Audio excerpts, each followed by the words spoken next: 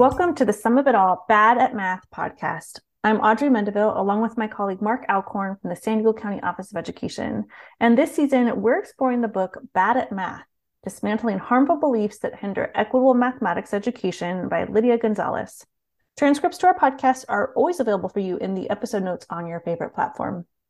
This week, we're chatting about Chapter 2, Beyond Numbers and Equations, What is Mathematics? And I just love the opening of this chapter. Lydia offers, she goes, for so many, the answer revolves around numbers, computations, and equations. But then she says, when you have a few errands to run and you set out to determine the route to complete them in so that you don't double back or pass the same place twice, you're doing math. And she invites us to explore this idea of graph theory, which is the kind of math that is about.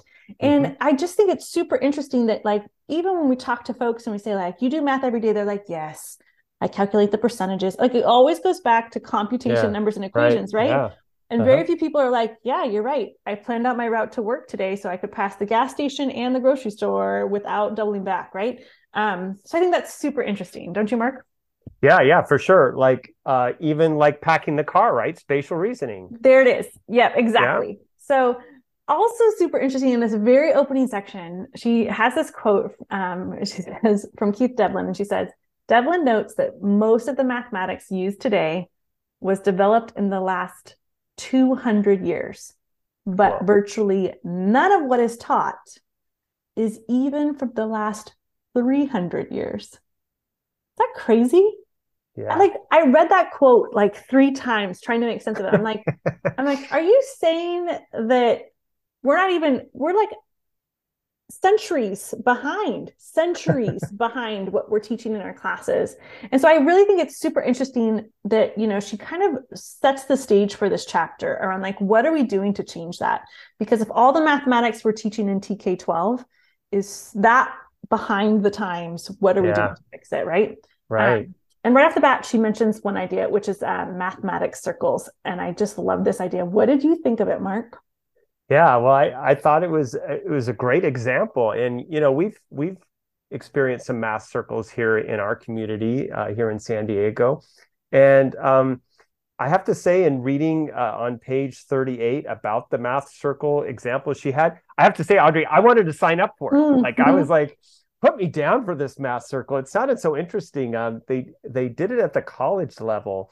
And you know what I thought was really helpful is they had these 2 purposes of the example that they had. And one of the purposes was to introduce varied mathematical topics to challenge the traditional views of mathematics and how it's defined. So I just like how they had, you know, there's lots of great outcomes of doing math circles, doing math with people, but I like to have that really important outcome. And then the second outcome, which I also really appreciated, was challenging perceptions of who can and does excel in mathematics. Another really interesting thing that they did, because when they set up this particular math circle, they had speakers come to the math circles. And the math circles the speakers they invited to the math circles were almost exclusively women. And I thought that this was a really interesting way to work to impact how these college students viewed mathematics, and also attempting to lessen the stereotypes of who can do mathematics. Yeah, I really love that. I love their intentional design with that. You know, I can't get over the fact that when you think about this, how few current classroom teachers, TK-12 teachers, would have ever experienced current mathematics. Like, when you think of that gap, the 200, 300 years. Yeah. Like, it's no wonder none of our students are experiencing current mathematics, because our teachers haven't experienced it. And so how do we change that? We need to rethink how we're engaging as educators and learning about what mathematics is today, not what mathematics was 300 years ago or longer, but like what it is today.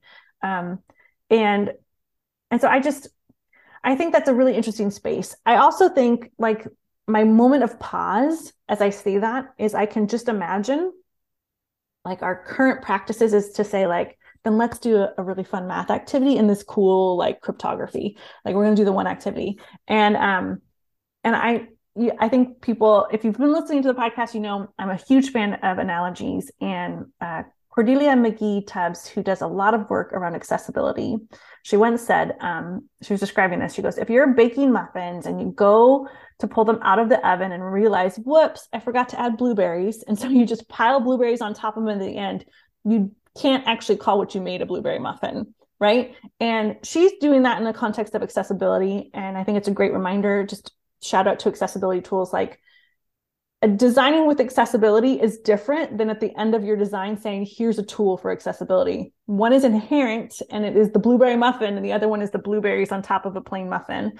And so she talks about that. I think with the context of our chapter, sorry for the long analogy, friends, but like, I think a lot of times with mathematics, we're giving them this plain muffin and we're throwing on a little bit of blueberry on top and telling them and trying to sell them for like, it's a blueberry muffin. Yeah. And so I think we have to really think about how we fundamentally think about mathematics differently. And we don't keep producing this bland muffin, but we really integrate the wonderful textures and tastes and sounds, or whatever you would describe it without the analogy. I'll stop there.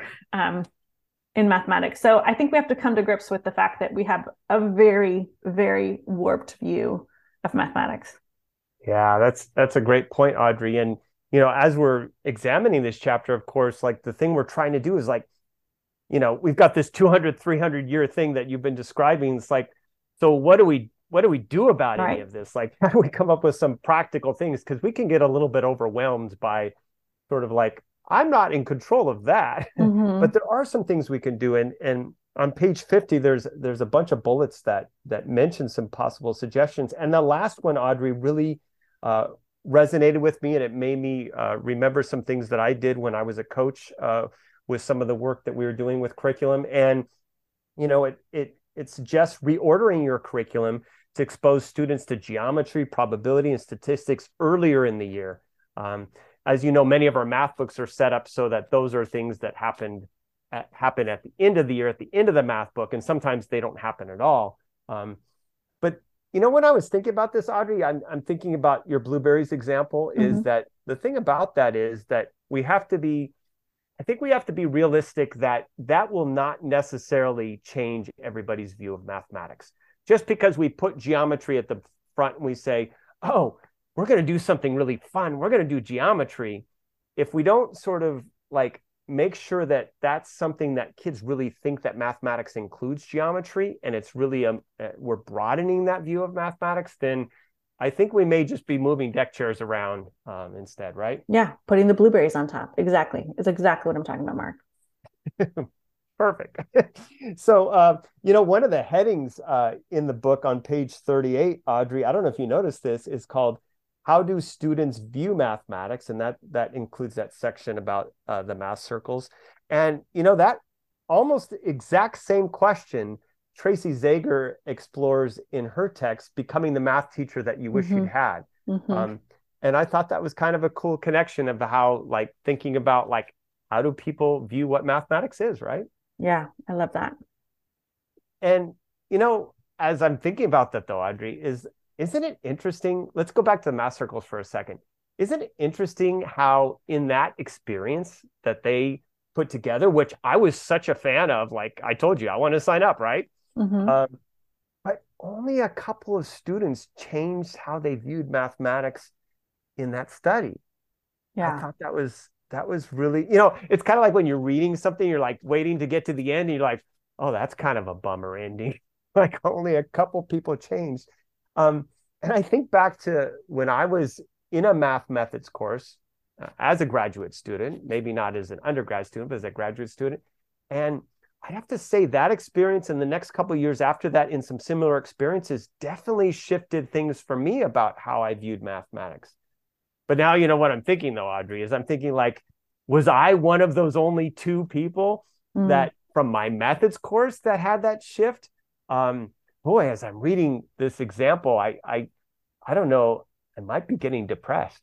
No, well, I have another analogy for this because I'm just going to do analogies today, but it's about Santa Claus. So if you're listening with children and you don't want to talk about Santa Claus with kids in the room, This might not be appropriate for children, so I'm just going to draw that out a little longer so you can push pause, listen to it when the kids aren't listening. Mine are not in the room with me.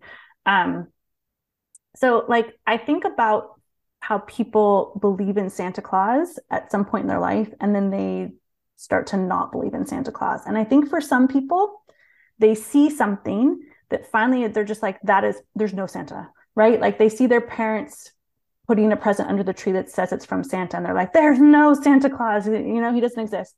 And there's others that it takes like experience after experience after experience to kind of wear them into a space where all of a sudden they just realize one day they no longer believe. They're like, they go through all the logic of it and they work through it. And eventually they're just like, yeah, I don't think I believe anymore.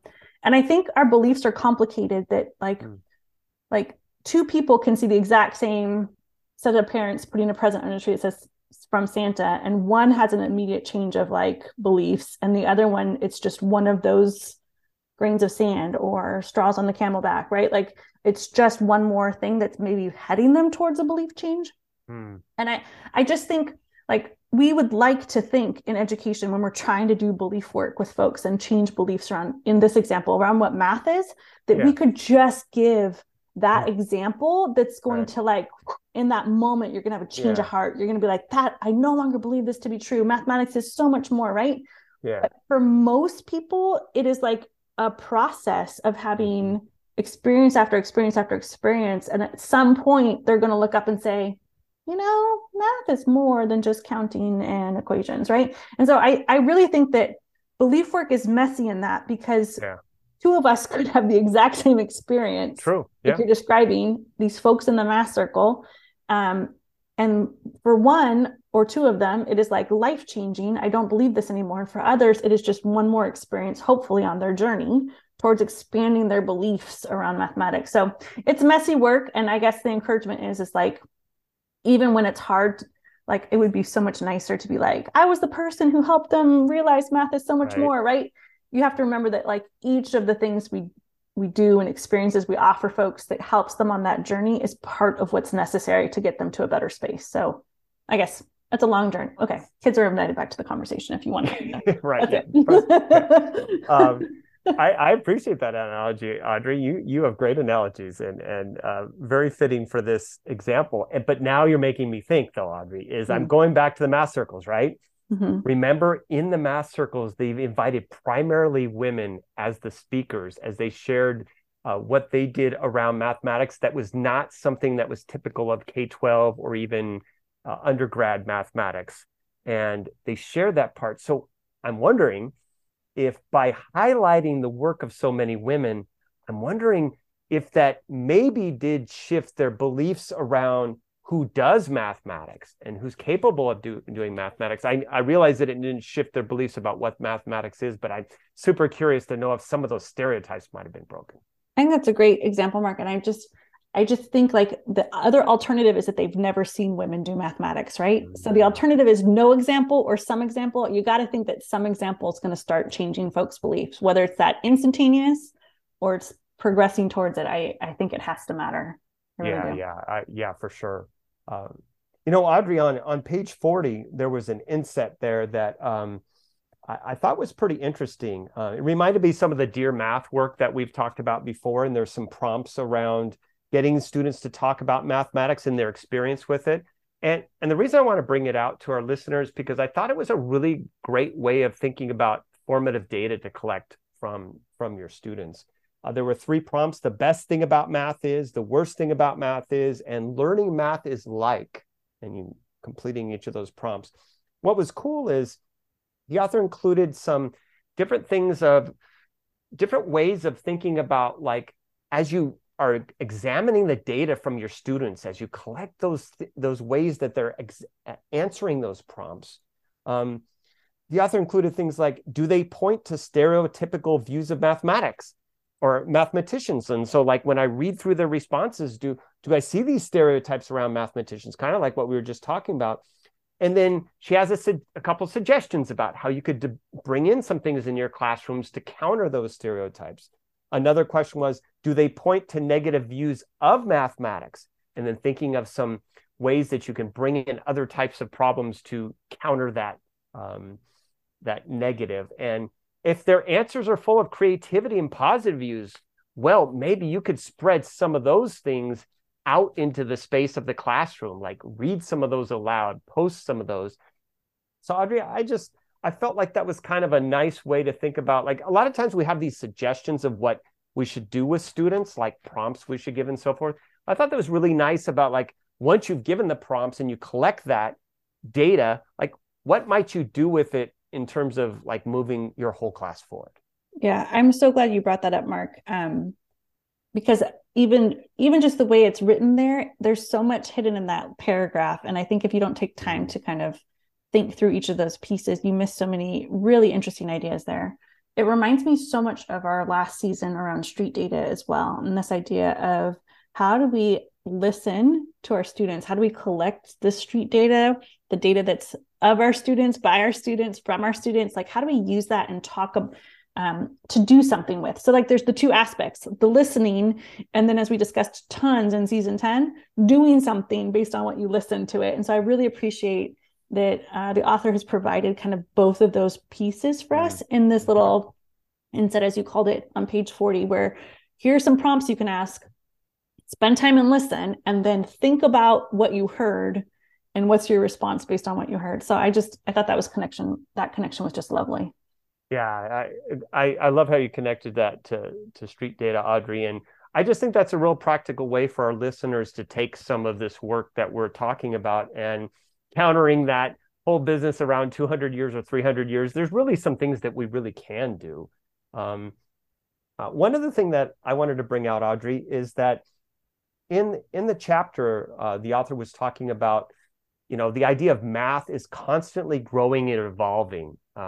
I think last episode I said, is math alive or dead? It's just this idea that it's a living content area.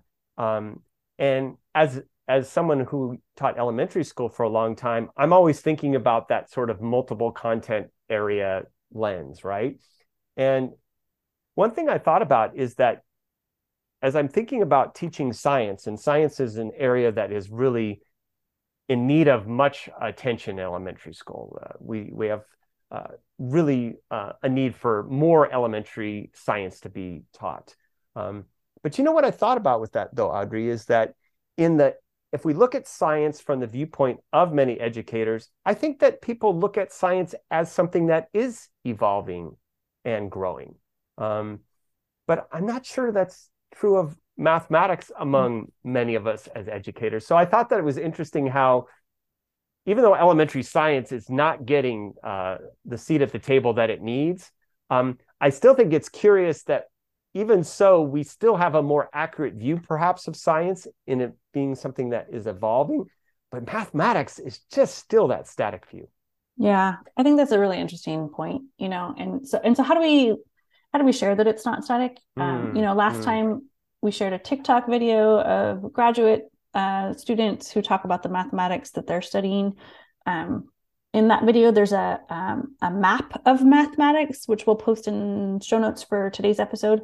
But like when you look at it and you see that mathematics is made up of fields like cryptography and game theory and mathematical chemistry and biomathematics and chaos theory and topology, like none of those are algebra. Right. Right? Like, right. And, I know that we keep going back to this idea that math is not a ladder, it's a web. Like, yeah, do they use equations in some of those? Sure. But like, you don't have to learn years and years and years of algebra in order to learn cryptography. So I just think it's super interesting that we kind of hold mathematics, the pieces of mathematics that are algebra and counting and equations, like as if they are the largest piece of the pie or the largest piece of this map, if you look at the map. And if you check out this map, you are going to see that the connections to algebra, the connections to computation are very, very small in comparison to the rest of the field. And so I think we need to continue to find ways to explore that, both like recognize it, and then like, how do we give our students experiences in those other spaces? Yeah, we need better advertising, that's for sure. We've got some really bad, inaccurate advertising going on, right? Yeah. Audrey, I'd not seen this map before. Thanks for sharing it. Please check it out in the show notes. It's super interesting. Most of the names and titles were familiar to me, but I'd never seen them all in one place for a map. So thanks. Yeah. So one of them that's on there on the map and in this text, in this chapter, is discrete math. And, she does a great job at describing what the course could look like. And, that's a trend, what we're seeing in California is, there's some fourth course writing. There were some courses written for seniors in high school to take after they take kind of that general algebra, geometry, algebra 2, or the integrated math 1, 2, 3 sequence. Like, what do they do next so there's not a gap year before whatever is beyond high school for them? And discrete math is one of the ones that was designed. It was designed in partnership between high schools and universities. And they wrote a course that's now approved. In California, we call it A through G approved. Means it's aligned to what our universities expect here in California. And so that's a course that anyone in the state could teach, and there's professional development that goes along with it if you need it, or supports for that. And it's very much aligned to what, the author's describing in this chapter. So we're seeing more and more schools take that on as like, hey, would you like to take this course in high school and experience it in high school? And again, I'm just going to go back to blueberry muffins. Like, if 3 years of high school is baking that plain muffin, and then some kids get blueberries sprinkled on top in the 4th year, right? Yeah. They're not going to still think it's a blueberry muffin. So it's not all, but it's like one example of taking some steps forward and towards broadening that view of mathematics for our students. Yeah, that's a good point, Audrey. And I'm thinking about with our youngest learners, there's a lot of talk around data science and other types of ways of, again, broadening a more true view of mathematics. And one of the things I keep wondering about is like how we make the mathematics that our students are studying, make it authentic to them. Whether we're looking at data or whatever we might be doing. But sometimes I think that we have to be careful about sort of running down that road of like ending up with pizza, video games, and ice cream. Or, you could add a few more things to that list and probably switch it for secondary. But I think it's really important for us to think about like, how do we connect to students' identity and what really matters to them? And how do we allow them to ask the questions that they're curious about and allow those to be the guides for their pursuit of answers, and how mathematics can help them along the way? Yeah, I love that. Speaking of which, I saw a resource that I never heard of. Someone introduced me to a resource today called Dear Data, which is about these two information designers, I guess, who lived, one in the US and one in England. And they sent postcards back and forth to each other with different data representations. And not only are the data representations beautiful, because they are not what you think of as like as I'm saying data representation, I'm guessing that most of us are thinking bar graphs and data plots, right? And like points and histogram. None of, like, when you see these pictures, I will link it also. Like, they look nothing like that. Super artistic and interesting. But on top of that, like what they're studying, so I appreciate this connection you're making, Mark, is like, one of them was like, what clocks they look at when they want to check time. Are they looking at their watch on their hand, or their phone, or the clock on a friend's oven, or the wall clock in their classroom? Like, and they capture it as data points, but in a really beautiful way. Or, maybe what kinds of complaints they heard, complaints about the food, complaints about the weather, whatever, like things like when you talk about stuff, when you broaden for our kids that you can capture data and think about mathematics in those spaces, all of a sudden it's not about pizza and video games and ice cream anymore, because kids notice all kinds of things, right? I didn't realize that my kids kept track of like the color of shirt I wore to work. But I remember one day, like, a class was like, you wore purple, you never wear purple. And I was like, oh my gosh, I didn't know you were paying attention. Like, so what would it have looked like if I had asked them what their data had looked like, right? Would it have looked as beautiful as some of these data charts that you see in this Dear Data? Anyways, another connection. How are we broadening that's math? I love it. Yeah. And, Audrey, I know we're running out of time, but like, I feel like there's another example we can share, because, that very last section of the chapter is, what can you do to challenge the belief that mathematics is just numbers and equations? Like, challenging that belief. And I have to say, Audrey, when I was reading these bullets, these suggestions, the work that we've done around play math really just jumped into my head. And I just think that maybe we should share, for those of our listeners that are not aware of the work we're doing around Play Math, I think we should share it with them. Yeah. I definitely had the same idea where I started starring things. I'm like, yes, yes. So I think it's in the bullets. There's a link for where you can check out Math on a Stick, which is Christopher Danielson's work out in the Minnesota State Fair. And I had this huge regret of not being able to get out there, because it happens at a time of year, Labor Day weekend, that's always really hard for us where we're at in California, because most of our schools have just started. Mm-hmm. We're in full swing of work, and it's really hard to take vacation and go out and see what it's about. So I was bent on trying to recreate it out here in California, and ran into lots of barriers. State fairs are not the same thing here that they are in the Midwest. So that's one. But Chris Snow and Molly Daly and Christopher Danielson were so kind and thinking through it with me and saying, where are the spaces, especially in Southern California and San Diego, that people hang out? And we realized that street fairs and festivals and farmers markets are these outdoor events that folks love in California, and they spend lots of time at. And so we said, what would it look like to bring math to that space? So we take a pop-up tent, like one of those canopies you might put up for a picnic, like the 10 by 10 feet ones. And we put out some tables, and we put all kinds of things out on the tables for kids to play with. And we made a sign that said Play Math. And it's super interesting, right, Mark? Yes, it is. We sometimes get people who come up and said, this isn't math, right? Right, and there's some people who walk right by going, I'm not going to play math, because that does not sound fun. They walk a little faster, I've noticed. Yeah. Until their kid sees something and they're dragging them back into the booth to play with it. Isn't that interesting? Yeah. I mean, we've had kids that have spent hours in the booth, haven't we? We've had kids that have come to try something as a team. They go on to their street fair, they come back and mess around with it some more. And it's been really exciting to watch. And Audrey, I can't help but think about what you were saying earlier in this episode about that could be one of those points of shifting their view, right? Mm-hmm. You were talking about it's not maybe just about one event, but what about if they go to this Play Math booth and they tinker with something, they play around with something and get somewhere with it, and that starts to, change their view. Yeah. Yeah, I really think it's important. And, different than math nights or math festivals that tend to happen at our schools, we tend to, in those spaces, have math for folks that have specific instructions and guidance for how to play, more like you would in a board game, even. There's rules for how to engage in it. And we were super curious about what Christopher Danielson had done, where it said, what if the thing itself is the provocation? You just leave it out and see what kids do with it. Which is what happens with the pattern machines and the Magna-Tiles and different things. And it's so different for kids to think that math is not someone telling you what to do, like a series of rules in a game. People see that as math still, that board game mentality, that's math. But when you all of a sudden take all the rules away and say, how would you play with this?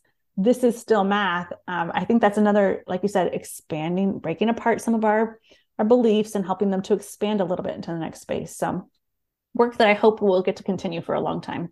Yeah, for sure, Audrey. And there's really interesting variations of it. Recently, I had heard another school district in the Los Angeles area actually doing some very interesting things where they had some families arriving to school early or leaving or coming to pick their kids up early. And again, Audrey, they just put out some materials for families to play with. So not really a family math night, but just actually just a playtime for families to engage in things. And I'm really excited about seeing where this can lead for us. Yeah, I love that. So whether it's thinking about in the classroom or out of the classroom, whether it's thinking about it for students or teachers, I really appreciate the challenge of this chapter to really think about how are we going to continue to work on expanding our notions of what mathematics is. How do we take that on for ourselves, recognizing our own gaps in our own instruction and our experiences with that broader world of math that's out there. And then how are we doing that for our students too? How are we providing those opportunities so that they're not just blueberries on the top of a plain dull muffin? Blueberry muffins for all, friends. Blueberry muffins. Yes. Well said, Audrey. Well said. Well, thanks for joining us for this episode. In our next episode, we will chat about Chapter 3, Mathematicians and Mathematicians in Training. and continue to discuss how we dismantle harmful beliefs that hinder equitable mathematics education. Until then, best wishes on rewriting the story of math.